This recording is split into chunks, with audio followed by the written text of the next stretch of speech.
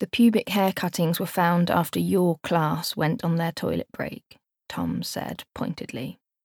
So it really should be you that calls security to report a tools breach? Tom was the new instructor working next door. He had, like a number of other staff, come from an army career and so had a good sense of both order and hierarchy. "I'm sorry," I replied, protective of my small group at the same time as being fairly sure it was one of them. "But you have absolutely no way of telling whose hair that is. Could have been there all morning for all we know, so it just as easily could have come from one of your workers." The hair in question was a fairly standard brown. With the exception of the over 60s, anyone could have done it. "Besides," I added, "I've just counted my scissors in, and we have a full set." "So do we," Naomi, the other instructor, replied, laughing.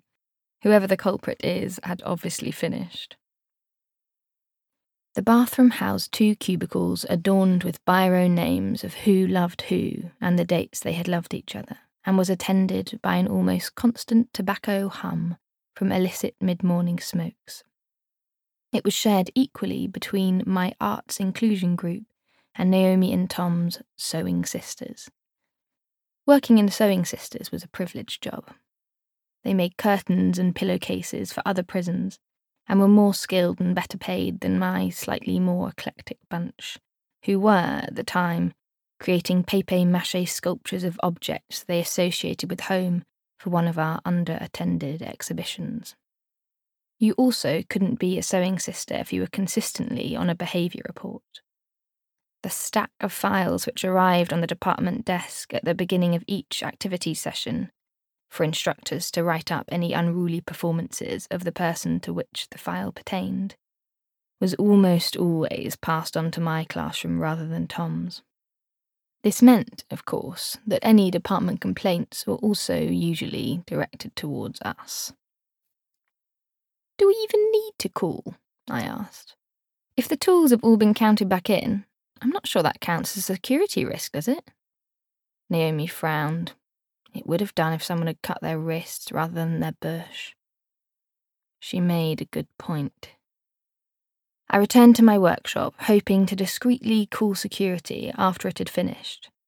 But news had quickly spread. "Did you find out whose the pubes were?"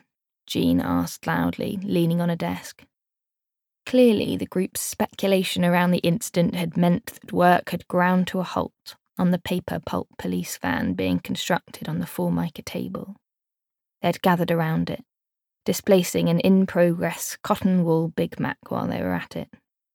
Jean continued.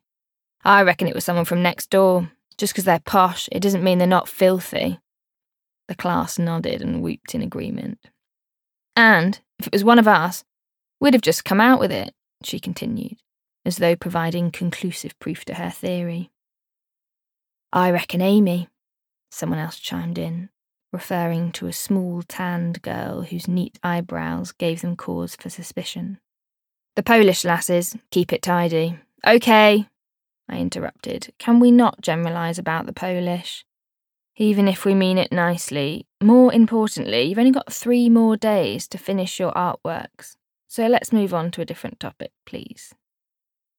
"I'm not using these if they've been round Amy's muff," Jean said, handing me her pair of red-handled scissors etched with their security number.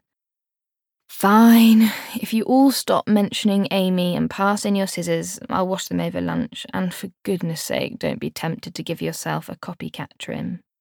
I realised don't trim your pubes isn't in the rules list, but ideally it shouldn't have to be."